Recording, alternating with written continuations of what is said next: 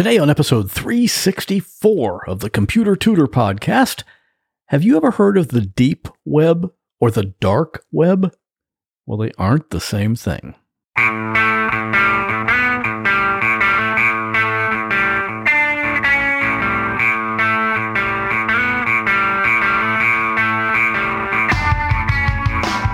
Welcome to another episode of The Computer Tutor.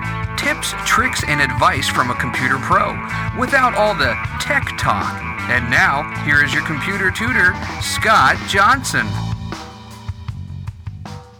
Hello there, my friend, and good morning, and welcome back to the Computer Tutor Podcast.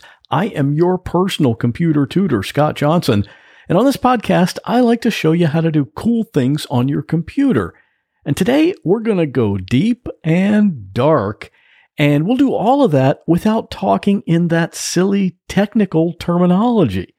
My main day job is fixing computers, and I have a lot of clients right here in Florida, but I have more clients all over the U.S., and that's because I can fix almost anything without even leaving my home office. So whenever you need help with your computer, just give me a call, 727-254-9078, or you can always email me at pctutor@gmail.com. And today's tip can be seen at my website if you go to computertutorflorida.com/364. So let's get started. One of the podcasts that I listen to regularly is called Darknet Diaries. The host name is Jack Rhysider, and he covers stories about what he calls the dark side of the internet. A lot of the stories typically go like this. A teenager is really into computers and the internet, and they figure out that a website or a program has a security weakness, and they find a way to exploit that weakness. And this means they're able to get into the private network of a large company, or even the government sometimes. So they go in and poke around, and they might figure out a way to make money from this. Of course, all of this is highly illegal. So they eventually get caught, and they go to prison, and when they get out, they get hired by some big company as a consultant for their internet security. So they are now using their computer skills for good instead of evil. And all the stories are verified and accurate, so it's a pretty interesting podcast. And with me being a longtime computer nerd, this kind of thing has always interested me. Now, you use the internet probably every day. We all do. But what a lot of people aren't aware of is that there are basically 3 different internets. The first one, and the one everyone's familiar with, is called the clear web. It's the one we use all the time, and it's also called the surface web. And what this is most websites. Like when you go to Google and do a search, that's the clear web. Or when you watch a YouTube video or read a public blog. This is all stuff that's available to anyone who wants to see it, and it's the clear web. But here's an interesting little fact. The clear web or surface web makes up about 4% of the actual internet. Wait a minute, just 4%? So what's the rest of it? Well, a big chunk of it is the second internet, and this one is called the deep web. Now, it's pretty likely that you've also used the deep web, and maybe you use it every day as well. This is content that's available, but only to people who have specific access to it. Good example of this would be your online banking account. Of course, anyone can go to your bank's website, but in order to see the data that is specific to your checking account, you need to put in your password.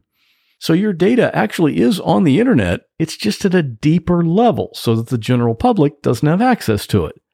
Another thing like this is when newspapers put their content online, but they put it behind a paywall. So you might see a link to a story that you want to read, and you click to read it, and it takes you to the newspaper website, but after a few seconds, a thing pops up blocking that story, and it says, hey, if you want to read all of our content, just get a subscription. And you can try us out for just $1 for the first 30 days. But whatever the terms are, there is content on their website that requires some type of special permission in order to read it. That's the deep web. And the third internet is called the dark web. I would guess that you have probably not ventured into this internet. It's kind of like this. If you picture the overall internet as a big city like Chicago, then the dark web would be one of the really bad neighborhoods. You really don't want to go there because that's where bad stuff happens. The dark web is where you would find people selling illegal drugs. It's where pedophiles go to exchange pictures and videos and other information. It's where you can go to buy a virus. Or if you're a terrorist, you can go there to communicate with other criminals and make plans, like to invade the Capitol or something.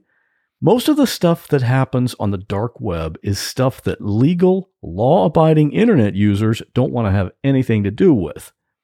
Now, you might be asking yourself, okay, if all this stuff happens on the dark web and the authorities know it's happening, why don't they just go there and find these people and arrest them? Well, it's not quite that simple. And that's because one of the big features of the dark web is anonymity. There's a thing called the Invisible Internet Project, which allows people to host a website anonymously. So there might be a website that lists heroin or cocaine for sale, and the police can't see who actually owns or operates that website. And there's another thing called the Onion Routing Project. This allows individual people to use the internet and access those websites all anonymously. To do that, you have to use a special web browser because you can't be completely anonymous when you're using a traditional browser such as Chrome. This special browser is called the Tor browser, and TOR stands for the Onion Router. It hides your IP address so that when you access a website, your access can't be traced back to you. And of course, anything in the dark web that's bought or sold is usually done using cryptocurrency such as Bitcoin, since that too is mostly anonymous. Pretty easy to see that when people want to do something illegal and not get caught, they think of all these things. But, of course, many of them are stupid enough that they still get caught anyway. So those are the three internets. You use the clear web every day, and you probably use the deep web pretty regularly, and you've probably never used the dark web. I'm the same way. I have no interest in venturing into that bad neighborhood. And on my other podcast right now, there's a pretty scary story about something that happened to my guest, Kira. One night she was walking to work in downtown Portland, Oregon. It was completely dark, and that's because it was 3:30 in the morning. She thought everything was fine, but then she realized that she was not alone. You can hear that whole story on my other podcast called What Was That Like? And it's available on any podcast app, and that includes Spotify and Pandora, or at the website at whatwasthatlike.com/69. And if you want to contact me, that would just make my day. You can email me at pctutor@gmail.com, or you can call my podcast voicemail line. That number is 727-386-9468, and you can leave a recorded message there anytime, day or night. That's it for this episode, but I'll be back here in 2 weeks with another computer tip. Well, that wraps up this episode of the Computer Tutor Podcast. I hope you enjoyed it. If you'd like to contact me with a question, a comment, or a suggestion for a future topic, you're welcome to do so at my website, computertutorflorida.com. And while you're there, sign up for my free Monday morning email newsletter. If you have a computer problem, give me a call at 727-254-9078.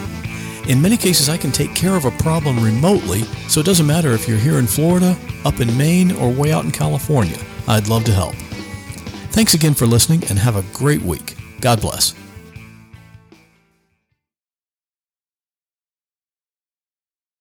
Instead of the John, I call my toilet the Jim.